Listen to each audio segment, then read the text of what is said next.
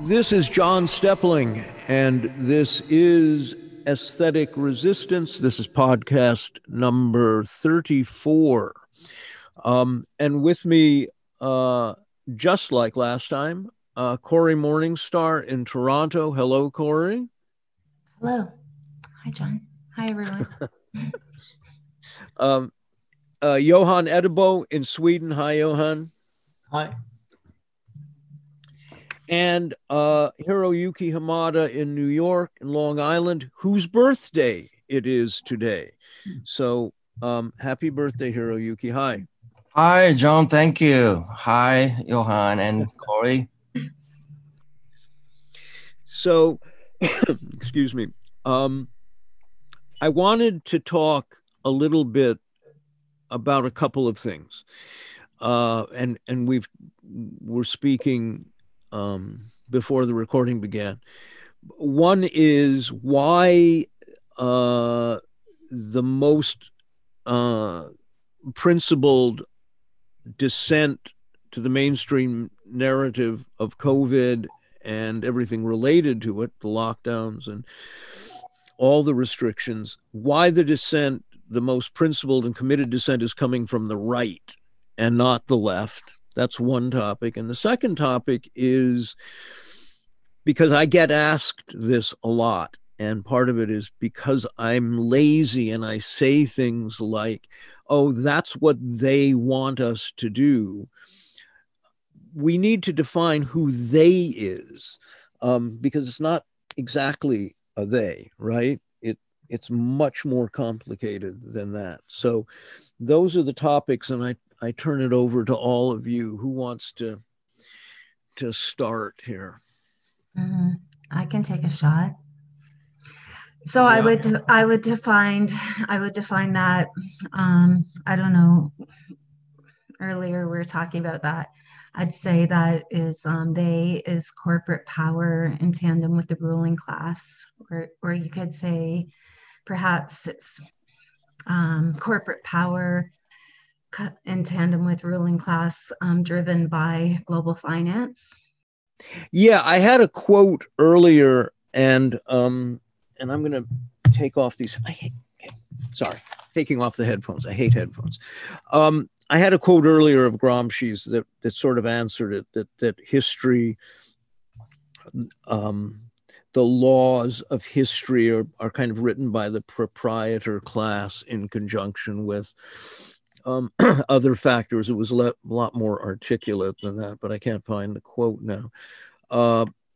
When I say they, I mean that a system that is shaped by this proprietor class, by the very wealthy, and they shape values. And I think it was Marx that said, the value of any society is the value of the ruling class, and it kind of trickles down. That they inculcate values and beliefs, and through propaganda and marketing and coercion, so that we're now, if we're speaking of the contemporary world, we're looking at a society where we're sort of in the third generation. This was Debord said this, the third generation in which the spectacle, what he called the spectacle, that the laws of the spectacle are the laws of this generation. They are completely molded to the laws of the spectacle. Johan. Yeah, I agree with what you're saying, both of you. And I think we're dealing with a set of overlapping concepts here. And I mean, you could dig pretty deep here, but I think we all agree that we're speaking of kind of a set of interlocking institutions that go pretty far back historically with complex roots that indirectly and structurally influence human behavior and society, and not very often in a direct and conscious manner. We're speaking of slow sociological processes when we talk they in a general sense. I think That's my view. And I think we can.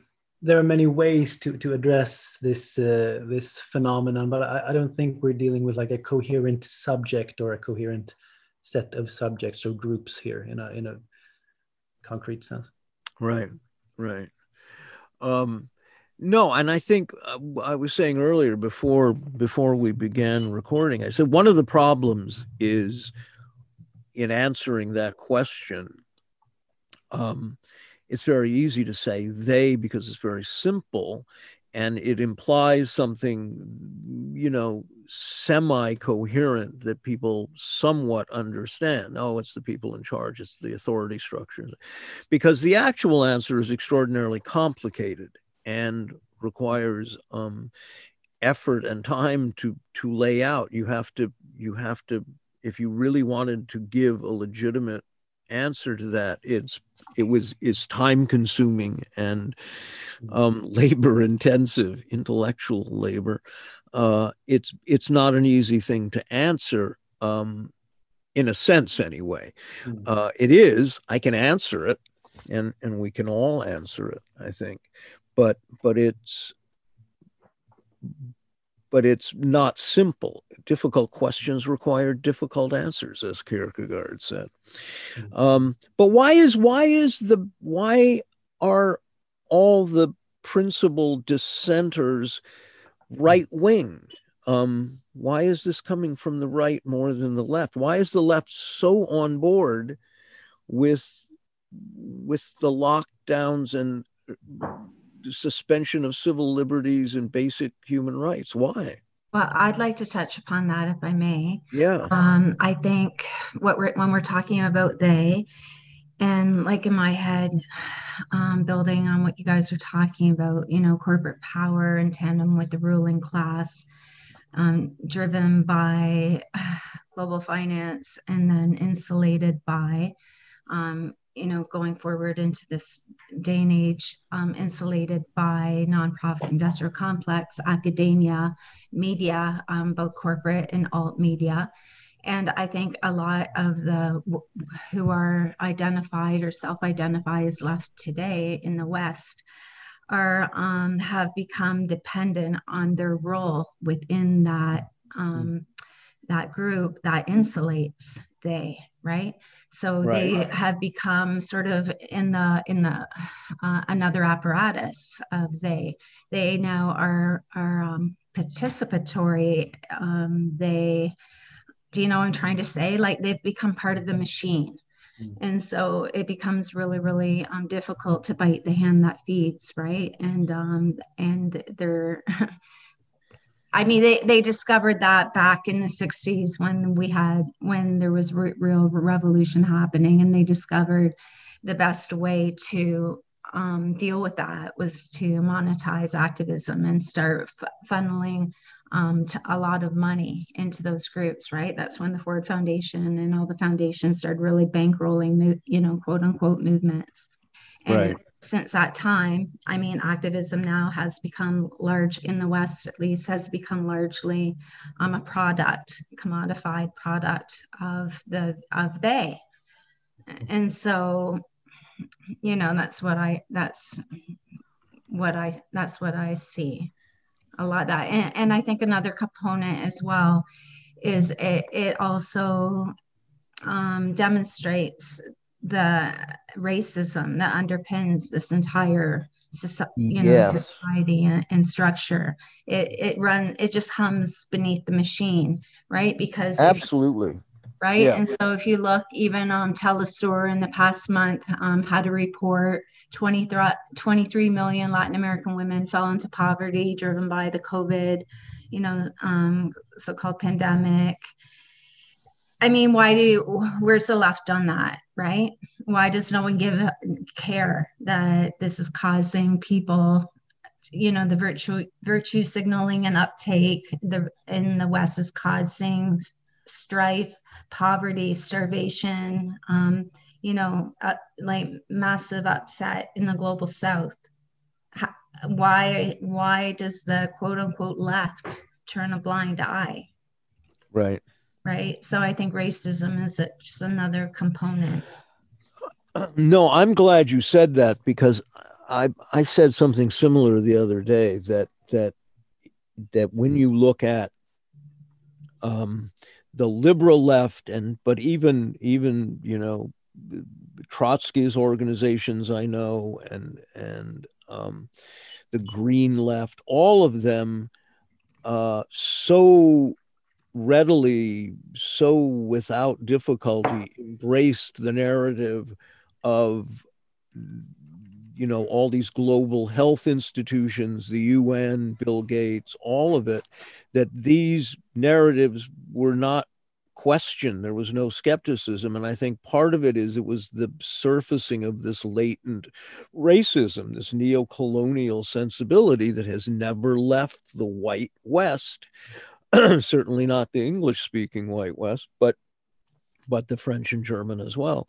That there is at best this paternalism that is expressed toward the global South, towards Africa in particular, because the most acute form of this is anti-Black racism, and it is expressed in this condescension toward Africa, that they need our help, and that white people should be making decisions. And the Gates persona and the Gates brand fits seamlessly with that narrative and with those biases and prejudices. And so I think that the racism is distinct, because look, there was the hatred of Trump, and then Biden comes in, and so far there is every indication Biden is going to be a worse president in terms of foreign policy. He's already bombing Syria, and his remarks and comments towards Iran and Iraq and the entire region, really, what we have seen of it so far is more belligerent, more bellicose, and more openly imperialist, and his Russophobia is more acute, certainly. So yeah, that the very people who believe the mainstream narrative about COVID are people that very selectively look at Biden and his administration as a return to normal, that is some kind of a savior for all of us. Anyway, Hiroyuki, yeah. Well, all those bits and pieces are really part of the fact that the Western hegemony is created as a result of reactionary revolutions, revolutions of capitalist class. So they are the ones, they are the ones who domesticated rest of us in order for them to perpetuate their hegemony. And so right-wing angles are part of their principles. They are variations of capitalist approach. But the leftist angle gives alternative to the whole thing. It's a different concept. It requires revolutionary effort to dismantle and construct structure that works for the people, that works for people and the nature living together harmoniously. So it's a different thing, and it's not acceptable. So that's what's happening. The victory of the Western hegemony as dominating entity. Johan, you had something to say? I think Corey was first in line. Okay. God, you're such a gentleman. Yeah. Corey, what did you have to say? I just had a really short thing. I think we should acknowledge, if your activism is not built on the foundation of anti-imperialism and anti-capitalism, anti-militarism, and anti-patriarchy, it's useless. We need a solid foundation to build upon, and anti-imperialism in the West is just not there. I mean, this whole Build Back Better, Green New Deal, Global Green New Deal, that is completely an imperialist project. Right. Right. Like that's not left. That's not activism. That's complicity, right, with capitalist system, with the imperialists. So I just wanted to say that. No, it's true. Absolutely. Johan.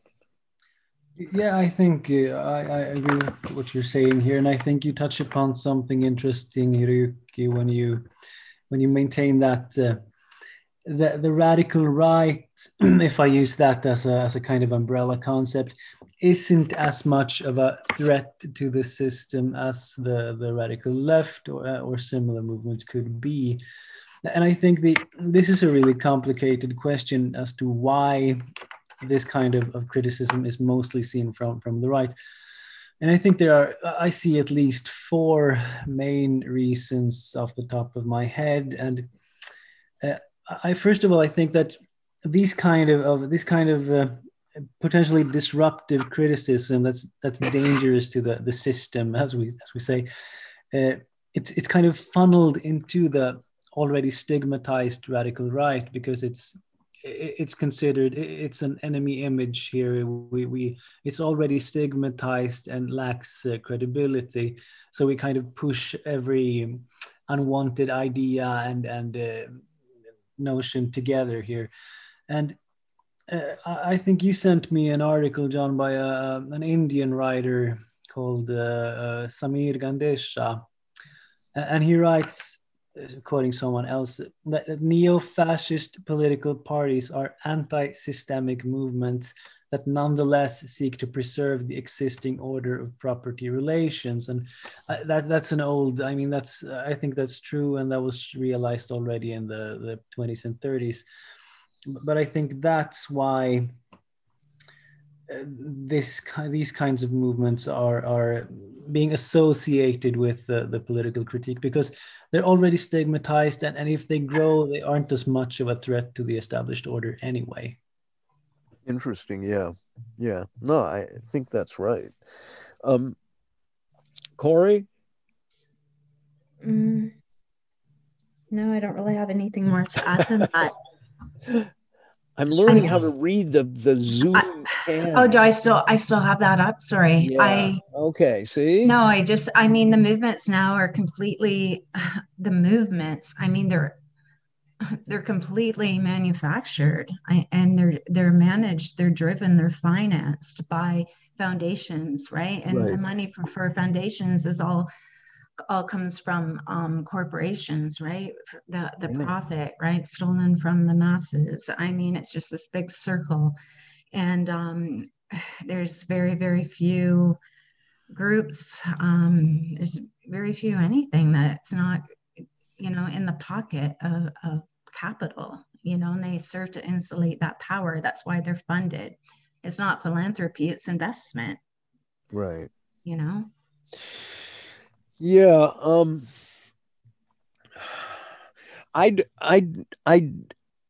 I'm not sure how to answer the question fully, except I think what's been said so far everyone's comments are basically true. I think we're missing something, but I honestly don't quite know what it is. Certainly, the people that are not dissenting, that don't reject the lockdowns, that were not skeptical of slogans like "trust the science," which just is cause for endless amusement. That one, that lack of skepticism speaks to these movements, or not movements, but whatever they are, groups lacking any basic understanding of class struggle, imperialism. That's all been eroded and lost. And these are people who don't read Marx. They're not Marxists. They're anti-communist left, self-identified leftist, but they're anti-communist, and really anti-Marxist. and often anti-intellectual. There's a strong streak of anti-intellectualism, and this bleeds into something else that I think is worth discussing, because I sent an article to Kori and Hiroyuki before this from The Guardian about a fashion model, and I forget her name, mercifully, who identifies as asexual. And this is a fast-growing group, apparently, self-identified asexual. They don't want to ever have sex with anybody. And if you, it just seems another block in a very sex-negative, anti-human sort of ideology or value system that has been internalized in many ways, even by Hollywood. I think you could dissect Marvel and DC Comics in a sense through this lens as well. There is something, acutely, if it was Wilhelm Reich, he would talk about character armor, but there is a shutting down of the corporal body, and it connects somehow with this anti-intellectualism. And this also brings up the Adam Curtis documentary that Ed Curtin wrote such a great critique of, which 8 hours of, well, we can never know, so trust the most powerful voice around you and you'll be better off. Johan. Yeah, there are so many threads to try to tie together here. I just wanted to add to Kori. I think you're underscoring something important here as well, because I think this co-optation, I think people kind of get this. I think that this is something that people see and realize, that you have the left in a broad sense is being recuperated, so people don't really trust it anymore. Over here, for instance, a kind of neoliberal social democracy is what counts for the left, and so most people don't really trust it anymore. So we don't go for like a radicalization of democracy or green NGOs and such things, because we realize they're being in some sense co-opted, while the radical right, it can still be construed as a kind of outsider. And I think also in concert with this, the radical right has actively entertained left-wing issues, especially in I think the US and in Europe, arguing against austerity and this widening economical, like this disparity of income and so on. But I also thought of this, the Youth Anti-Sex League of Orwell's 1984, which it was kind of central to the narrative, how this inhibition of the libido was necessary for the power of the party in some sense. And I think we could perhaps continue with that notion in some way. Yeah, well, I think, let me just very quickly partially make a partial comment to that. There is a connection between this submission to power, which is kind of what classical fascism, that the truth is expressed as power, and that the sex negativity, this kind of onanistic, neurasthenic, bloodless, robotic, people wanting to imagine a future where they're part machine. It's a really nihilistic and a nihilistic moment, and I haven't fully articulated all of this to myself, but I see the threads. I see a lot of articles. I mean, I could find them about that it's dangerous to think too much. That seems to be a new marketing direction. Don't think. Kori. Well, adding to our discussion about the why we see resistance from the far right or radical right or whatever, the right, and not the quote unquote left. I mean, conformity is really a powerful weapon that's used against us by corporate power and ruling class, right? And so if you can get, I think it's 25%, maybe that's not correct, but if you can get a percentage of the population, if you can frame it in a particular way, you know, that the rest will just go along, right? Like if you look at the Asch experiment, we can see how that works. So that's something that they really recognize and use against us, the power of conformity. That's one. And then there was I don't know. There's another thing I wanted to say, but I've forgotten. Not enough coffee. Yeah, no, it's. I feel like DeBoer's comment was really important. That we're now seeing the maturing of generations shaped by a post-literate screen system of, it's not even education, it's anti-education, and that these are people who are increasingly uncomfortable in the presence of others. They're uncomfortable with intimacy. They don't know how to talk, so they don't like public speaking. I sense this a lot in people, and that the idea of being masked and hidden and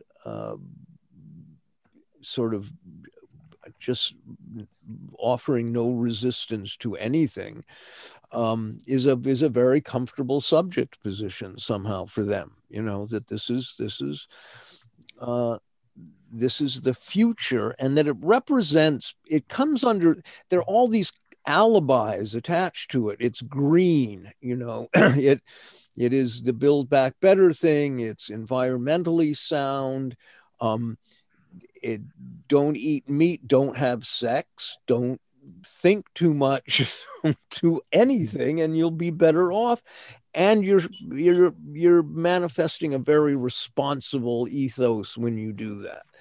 I don't know. There's also a different angle to look at this. The other day on Facebook, I was posting about this lecture by the doctor who talked about the tendency of the vaccines produced for COVID only targets part of the virus. So the immune response is much narrower. It's not as strong as the natural immunity we get from actually getting the illness. And this Indian filmmaker, Varun, he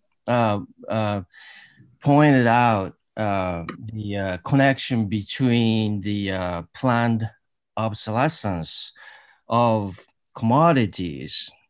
So, you know, he connected that with people becoming commodities. So, you know, this is a really scary direction we're heading. We are becoming commodities, and we are becoming cheaper, you know, not very good versions of the products as we get this transhumanist direction. You know, they will talk about we'll live longer, we will be smarter, we'll be stronger. I don't think that's going to be it. We will be, you know, not as good, you know, and that sort of connect to the ideas about people having our own idea of ourselves to be certain ways. No sex, no fun, no, Yeah. you know what I mean? I do. And Corey, did you want to say something? I guess just building on what On the conformity thing, I just wanted to add what I'd forgotten to say. I mean, they have literally millions upon millions of NGO workers and staff, right? Alt left media, corporate media. And so it's very, very easy when you have social media with all, you know, these millions and millions of accounts, if you want to create the framing for any particular issue. All you have to do is send out what you tell, you know, you tell everyone what you want to say. I've even seen 20 different accounts with the exact same text and, you know, excerpts. They literally can frame a message that way because they are a literal army, right? In servitude to the ruling class and to the foundation's ruling class. So along with that conformity is the normalization of pragmatism. And it's almost as though it's almost embarrassing to be radical. You know, you can't, no one else is like that, right? Like you wouldn't want to be caught being like that. And then that, you know, is conformity part of that? How the identifying with the oppressor rather than the working class, is that separate, or is that too a part of conformity? So right. yeah. And then what Hiroyuki was saying, like even Klaus Schwab, when he talks about his new stakeholder capitalism, he always adds in there how we now have to value nature and humans. What he's talking about is the commodification of humans, of the human body, right? Data commodities, the commodification of nature, assigning a monetary price to everything living, right? Everything natural and free, objectifying every aspect of nature. So anyway, that's it. No, that's good. Johan. Yeah, I have a really long rant brewing here, so if somebody wants to say something first, you can go ahead. No, please. Okay, let me try to tie a bit of these threads together here, because I think you said something interesting, John, a couple of minutes ago. Since, you know, the definition of fascism has been endlessly discussed in academia for many years, but I think you're pointing to something very central to what we refer to when we speak of fascism, and I think that's kind of this unreason, this reduction or elimination of human rationality, like where the individual is somehow subsumed within the collective and beneath its mythological and quasi-religious power, entirely stripped of our agency and critical faculties, reduced to a kind of cog in the machinery. And I think here that unreason is somehow at the heart of this. And this is, I would argue that this is the unreason of modernity's practical rationalism brought to a kind of end point in a totalitarian naturalism where the machine is everything that matters. And I think this is somehow the same thing as the reification and alienation of Marxism, to simplify things. And this is the heart of I think what Corey calls conformism or conformity. And if we go to Marcuse in the 30s of the Frankfurt School, he wrote a text called The Struggle Against Liberalism and the Totalitarian View of the State. And here he argues that fascism is, in a sense, the rejection of rational reflection. I've been on this many times before, but the rejection of the individual's capacity to actually understand the world around us and extrapolate reliable information from it. So here I think the self-reliant rational practice is somehow eroded, and then it's inevitably superseded by power. Truth is replaced by power, by a kind of one-dimensional worldview where there's nothing but this machine, this powerful machinery that dominates our life world. And we become like children, powerless, devoid of critical faculties, and out of fear, we become assimilated to the most powerful figure around. And I just have a thing about love. If we then move on to love and the libido, I would say to really love someone else, you need your reason. I mean, love is libidinous, it's bodily, but if you ask like Aquinas and the medieval philosophers, love is also an act of the rational will. So while Orwell dissected this harnessing of the libido with this anti-sex league and all that, I think Huxley got in a bit deeper because he argued that the kind of bloodless sexuality of his dystopia would be perfectly harmless to the system because it was meaningless, because it lacked this rational and volitional component that is really what renders human love such a volatile, indeed miraculous thing that I think can conquer any worldly thing. So there. No, that's great. That's great. And there's so many things to comment on, because we see the marketing apparatus in from the giant telecoms and from Hollywood, and I want to talk a little bit about Hollywood for a minute, but we see how the culture has become increasingly infantile, and I mean, there's a great critique that a lawyer named Lynn Henderson wrote about the victims' rights movement at the University of Nevada. You can Google it. I think it's called The Wrongs of the Victims' Rights Movement, something like that. But it speaks to this, and we see it with the transgender marketing, the asexual marketing, all of these notions of behavioral notions that are sex negative but human negative, anti-reproductive, and this tied into the ubiquitous overpopulation meme that just seemingly won't go away, even in the face of overwhelming evidence that it's simply not true. That all of this stuff fits together. You can look at it and see the way these pieces and agendas relate to each other. And a long time ago, it seemed that people formed their belief system, their value system, as if they were shoppers. They shopped for an image of belief that appealed to them. It didn't matter if it was true or false, because that was all relative anyway. And they wanted to seem a certain way, and if they, wanted to be imagined as a writer, for example, they would dress a certain way that they imagined writers dressed, and et cetera, et cetera, et cetera. But somehow lurking in all of this is a deep self-loathing as well. That this is not a happy society. The West is not a happy society. And I point out again the number of Americans on antidepressants.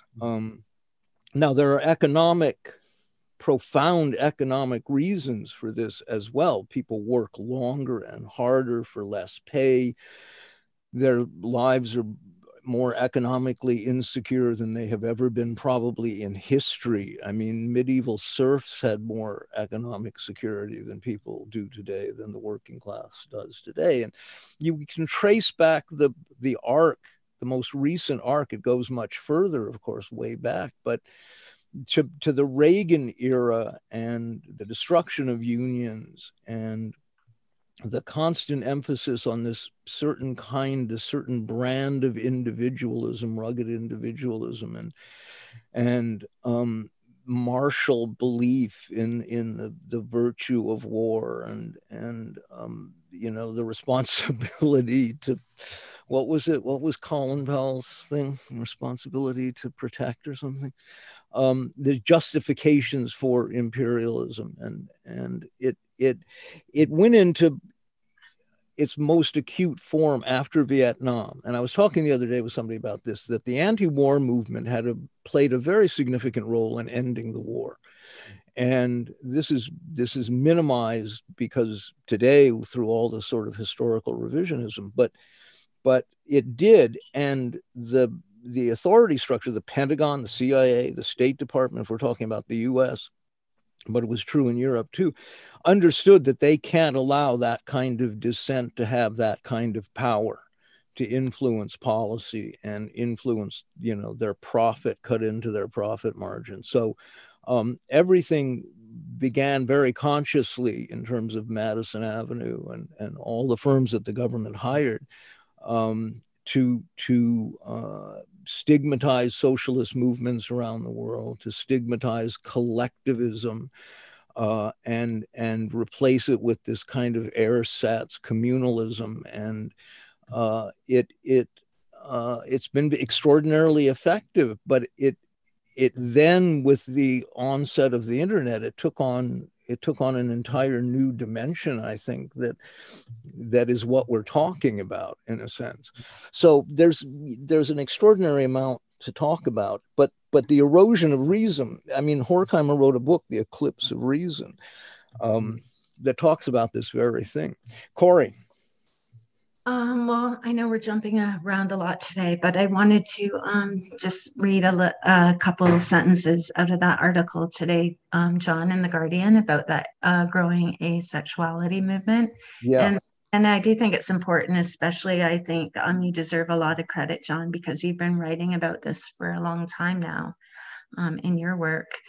Anyway, it says there's the part, I don't want to have sex with anybody, and I probably won't ever have sex, says what's her name, Benoit, over Zoom, although she does explain that the key point here is sexual relations with others. She does masturbate. Okay, so again, like, this is, she doesn't want sexual relations with others. She does masturbate. Again, it's like the separation of, again, social distancing, avoidance of human contact. And then it goes on to say that the asexuality movement is young and fast growing, right? And then it recently received a notable boost. So here we have, like, now asexual journalists we have influencers, right? Such as I guess you said she's the model who wrote this letter or this article, or that they're speaking of. So again, it's about, the transition from a physical world,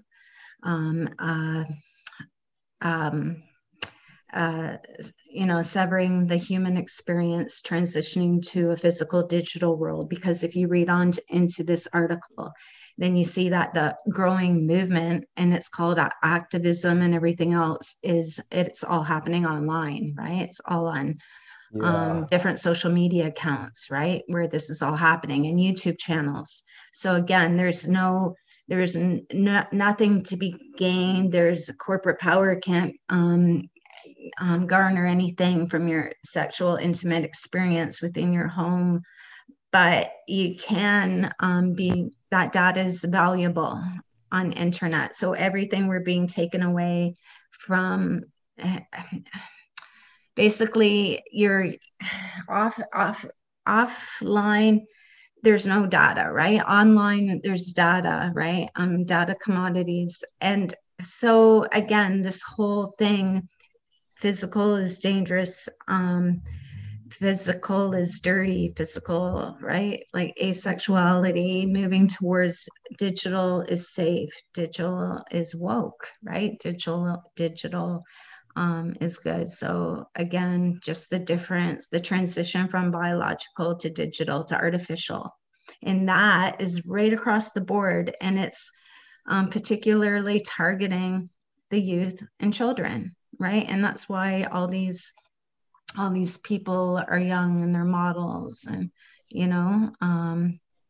anyway, it's just another really, really important piece of the puzzle.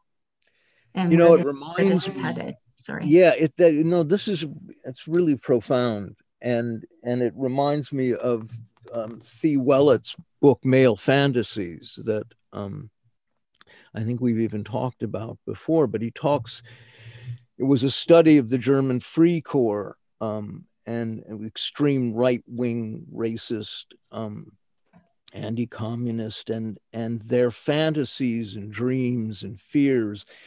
And there was an enormous fear of, like, fecundity and wetness, moistness, The female body was struck terror into them, and by extension, the fear extended to reproduction. And if you look at all the woke, the points of wokeness, if you want, they all reinforce the fears of sexual contact. You're going to be accused of harassment, and none of which is to say that women haven't suffered harassment. Of course they have. That's not the issue. The solution is not what we're seeing, however. And this was, the Free Corps were acutely fascist. And I think that this says something. I mean, because we're also seeing like an almost Aldous Huxley-like, this is the Brave New World, that Africans, part of the stigmatizing and paternalistic view towards Africans is they reproduce too much, they have no control. They're sexually out of control. And this is part of what separates us, the superior white advanced first world, from these people that need our help. And it reinforces a lot of racist tropes about Black sexuality, certainly, excuse me. And that it also ties into ideas about progress, which are really insidious, I think, and something that probably would warrant an entire podcast. But anyway, Johan. Yeah, but I think something we can take home from all of this is that libidinal attachment is now somehow directed towards technology rather than people. And this is something that Theodor Adorno spoke of even in like 1946, when he argued that a kind of consumptionist logic is coloring the human sexuality. But now we're kind of turning towards technology with our libidinous attachment. I wrote about how pornography consumption has like skyrocketed since the WHO declared pandemic, and how the sellers of sex toys argue that they're digital sex toys for a kind of distance communication is the best way to create intimacy in this isolation, in a really deep paradox here. And 10 years ago, I remember there was this Japanese man who married a kind of artificial girlfriend. He married some kind of digital persona. So this is I think this is a new thing in a sense. Yeah, well, I mean, but I think it was Paul Krasner, maybe it was Russell Jacoby. Somebody said, 30 years ago, talking about reification, that it's where you treat your friends like appliances and your appliances like friends.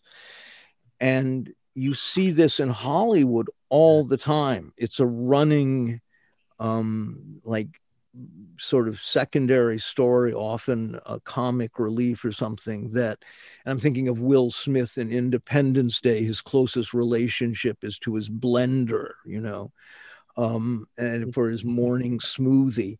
But it took, even before that, of course, a very pronounced turn with masculinity and the attachment to warfare, to guns as an extension and expression of yourself, or cars, et cetera, et cetera, et cetera. And that's been a pretty exhausted topic and been written about a lot. But we're seeing the next stage in that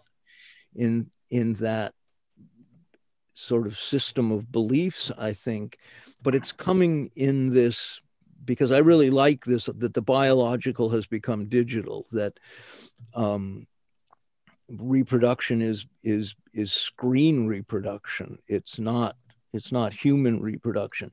And I think that what we see in this almost new war on children is an unconscious hatred of children. and there were alibis issued for that, again, with the overpopulation. I mean, the eugenics myth runs through all of this, and you know, racism, eugenics, and fascism. That fascism is the antidote to the messiness of democracy or something somehow. Corey. Yeah, I'm really glad that Johan brought up about the pornography, right? It's so important to bring that up, because why have sex with another person when you can have sex with a screen, right? And that data can create profits. I wanted to bring up the first International Asexuality Day will be held this year on April 4th. And if you look, they have a website, and then they have 10 different social media accounts. And then I just happened to go to the Twitter one because I find it really good for research. If you look at it's just created January 2021, and then if you look, they're following 16 people, and then they have these 16 people 16 accounts are set up sort of, where are they? They're, I don't know, Dubai, Chile, they're set up across the world, right? And so anyway, what I wanted to say about this, we have to recognize, like, this is really, really funded, right? Like, this doesn't just happen on its own. This is staffed, right? We have websites, social media accounts, people looking after all these media accounts. Why is this being financed, right? By corporate power, foundations. Why? So there's a lot of money pushing this forward. Anyway, yeah, the whole transition from biological to digital, this is a big part of it. Right. Well,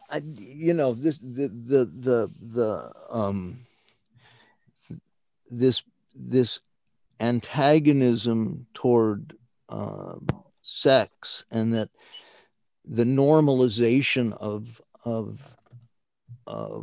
pathologies like asexuality, and the justification of that as somehow, a legitimate belief system, is reinforced with these corporate marketing campaigns. And well, and it will become woke, John. I mean, absolutely, for woke, right? Yeah. No, I mean, millions and millions of dollars are poured into these campaigns. Right. No, people are terrified to voice opinions that will get them ridiculed or called unwoke. The transgender thing. I mean, Biden appointed this formerly man, now a transgender woman, whatever you want to call it, the head of health. And the irony can't be lost on people, I don't think. Then, and this is normalized and legitimized, and that's reinforced constantly, and now has, is a clear part of government policy and of the Biden administration, because it's such a woke administration. Sure, this is what we're seeing, and I keep coming back to the anti-intellectualism that runs through this. But maybe before launching into that, Johan, did you have something? No, I just had an example on the previous thread regarding pornography and so on, but we can move on from that. Yeah, well, I mean, the three biggest industries in the world are defense, pornography, stroke prostitution, and the packaging industry.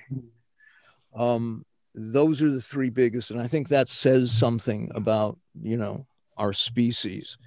But pornography is a massive industry, and the fact that it is now being enclosed within this kind of AI sensibility that it's okay if you buy a sex doll android, and that this passes for intimacy or something, is being legitimized very consciously by Madison Avenue marketing campaigns, and it is it, but it's part of this fabric, right? We can't separate any of these things from any of the other things, I don't think. And that's important to remember, and it's hard to keep track of, I think. Corey. Oh, it's just, we see this huge, massive, millions of dollars, the purpose, United Nations going after, the checked to verified information, right? Censorship, massive in scale, and yet pornography, nothing, right? Like, come on, nothing. There, it's fine, right? It's the problem is the people that go against the narrative. The problem is independent journalism. It's just everything is upside down, right? Up is down, down is up. Right? It's just everything is so fucking messed up now. There's something interesting that I don't fully understand, again, about this right-left split, because I think we've explained a little bit about it and we've explored it a little bit, but the skepticism towards government did not extend towards the narrative about a vaccine, the lockdown justifications, the disappearance of the flu, any of these questions that were never answered and barely asked publicly. Why the distrust of authority on the left was suspended regarding COVID? This is something I haven't fully arrived at an answer for. But anyway, Hiroyuki, Johan, anybody? Well, I mean, I think that's really the institutions really made it clear that this is something they are doing with all their might. It was expressed that it was really an expression of the framework itself. It was unconditional. You are supposed to follow if you claim to be one of citizens of the Western world. I think that's how people felt as well, and that's why all the governors they could come up with decrees instead of weighing ideas with the appropriate channels. They could just degrees are fine now, and that's an extraordinary thing. And we're talking about decrees that could change the whole structure of the society. It's an amazing thing, but we have layers and layers that are affirming the direction. We turn on the TV. I don't have TV, but people do. You go to school, they talk about it. You go to community meeting, you are told, and the police would issue certain warnings about those things. They are coming from everywhere. You are in this cage. Just you're supposed to follow it. It's a structural thing. It's Johan, yeah. But Johan, I entirely agree, and I think a lot of the answer lies in the fact that the progressive left is invested in the narrative of technological and societal progress, and it also is thereby invested in these narrative sources of symbolic power, such as corporate science and technology and all of these things. So it's really difficult to separate from that basic worldview, this basic narrative structure, and that's why I think a lot of the assent has come from the left. Well, I think yeah, there's a cultic belief in science, and maybe more importantly, which is both the same and different in the idea of experts, that one defers to experts. And it, I've had conversations with people. It's very interesting. I mean, I've had conversations with people where I said, but why are children wearing masks? You know, children are immune. I mean, on the entire planet, according to official statistics, whether one wants to believe those or not, only 178 children have died of COVID. That's out of what, 1 trillion people or something, right? And I've had conversations with people where I've said, but kids are essentially, you know, statistically immune to COVID. And they will say to me, but no, I know this girl who was like 9 years old, and I heard about it. My friend's friend had this, and this 9-year-old girl got very sick and it took her months to recover. As if that answered my question. And you try to say, but anomalies always exist, right? There's always anomalies. We're talking about 1 trillion people. We're talking about, you know, hundreds of millions of people, and you're pointing out the single case as if that has relevance, an anecdotal case at that. But this is how people think. This is the erosion of education. It's the erosion of thinking. People have a very hard time formulating coherent, reasonable arguments. And this speaks to the whole thing that we've been touching on, this entire discussion. And I think that it is, in some sense, the heart of the whole issue. People feel powerless and overwhelmed. Their lives are increasingly insecure economically.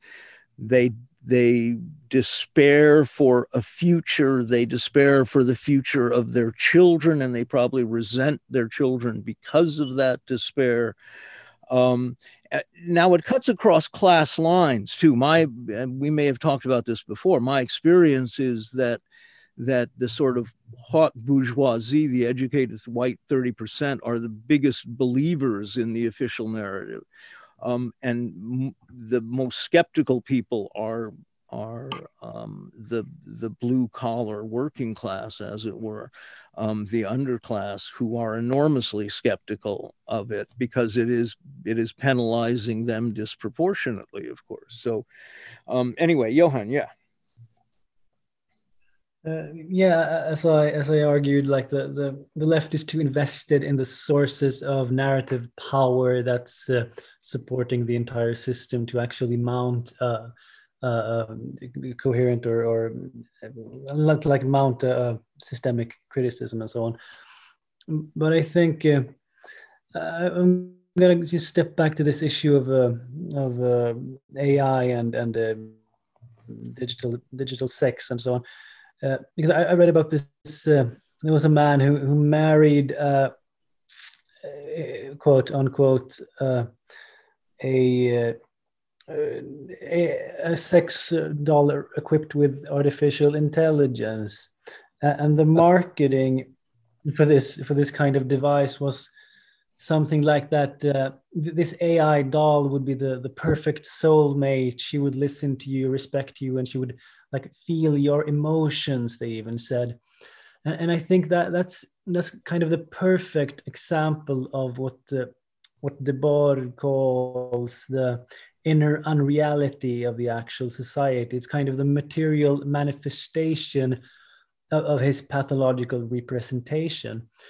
And so a lot of this libidinous attachment to technology is also, I think, manifest in this this hope, this eschatological hope that's invested into the AI, this almost godlike artificial intelligence that some people discuss will somehow emerge. Right. Dan Brown, who wrote these novels critical of Christianity, I don't remember what they were called, he argued that some kind of emergent godlike figure, AI, will somehow satisfy our need of religious experience. And I think that's a truly thrilling idea. Well, see, this reminds me of something. It's interesting.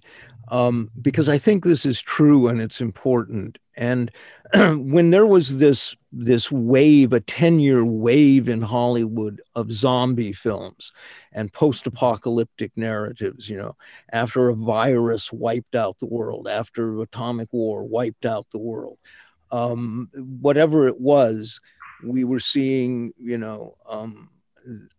a group of survivors banding together, and somehow, of course, there was always running water and sanitation, but never mind that. Those films were about several things. They were about fantasies of real estate, for one thing, because you could just go pick, like that Will Smith film, is it I Am Legend or something? You could go pick, your favorite brownstone on Washington Square Park and keep it free of zombies and live there. And it was also about a desire for the apocalypse, a desire for an idea of starting over, because people couldn't make sense of their own future in the current state of things. So they welcomed the idea of a virus that will wipe out everything, a Holocaust of some sort that would allow them to, in their dreams, be one of the survivors that could build back better, as it were. And there was enormous appeal in this, clearly, because there were like a jillion versions of it. And it's interesting to graph the changes in it. I mean, you started with Terminator and Terminator 2, and the message of that film was that robots would be better parents than real parents. It carried on from there. The Walking Dead on television, which I think is still running,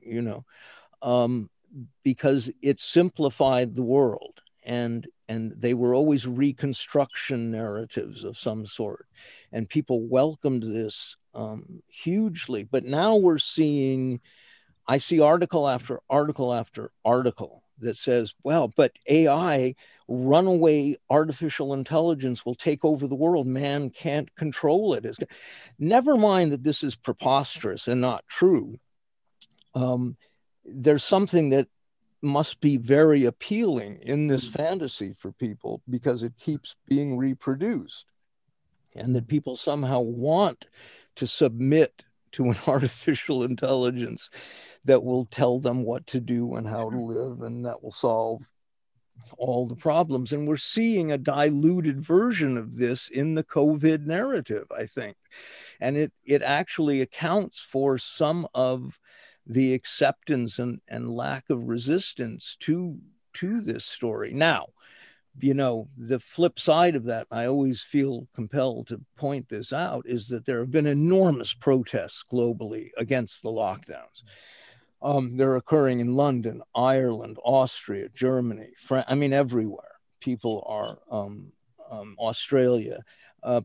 People have had enough, because I think that frustration that a lot of people are feeling has to do with the psychological damage, not just to children, we've talked about this a little, but to adults, the psychological damage that travel restrictions and basic rights that have to be curtailed, and curfews and all of these things, even if people believe in them, believe in the necessity of them because they're scared of the virus, even those people are suffering psychological harm from them.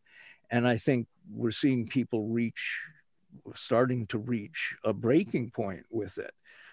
Psychologically, it is something that is unsustainable on a collective level, I think, psychologically anyway. Okay, Corey, anything? Yeah, the World Economic Forum, right at the very beginning of this, put out, I could find it, maybe we can add a link to it. They had an article, and it states openly, this is the biggest psychological experiment we've ever conducted, in the history of the world.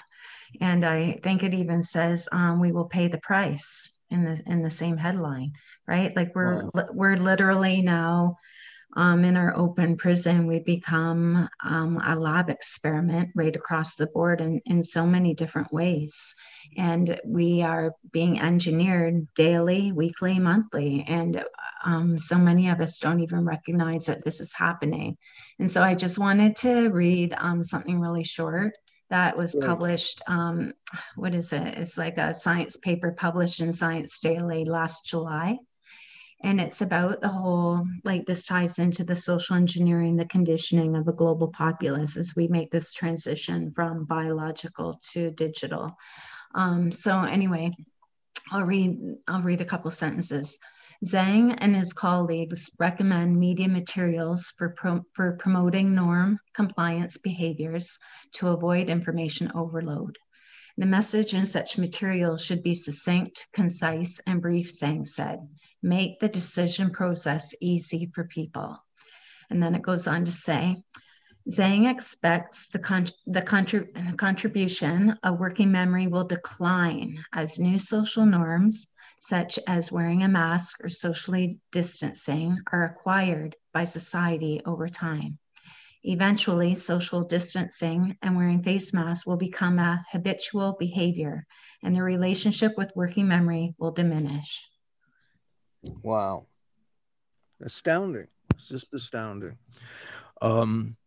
Yeah, and this is, I think, what we're seeing.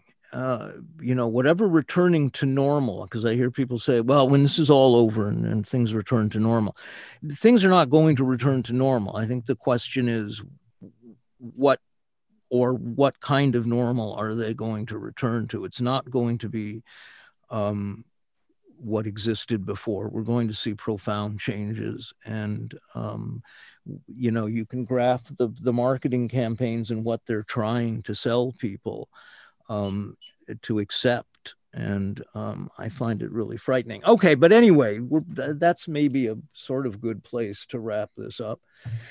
Does anybody have any concluding thoughts? Johan, Hiroyuki?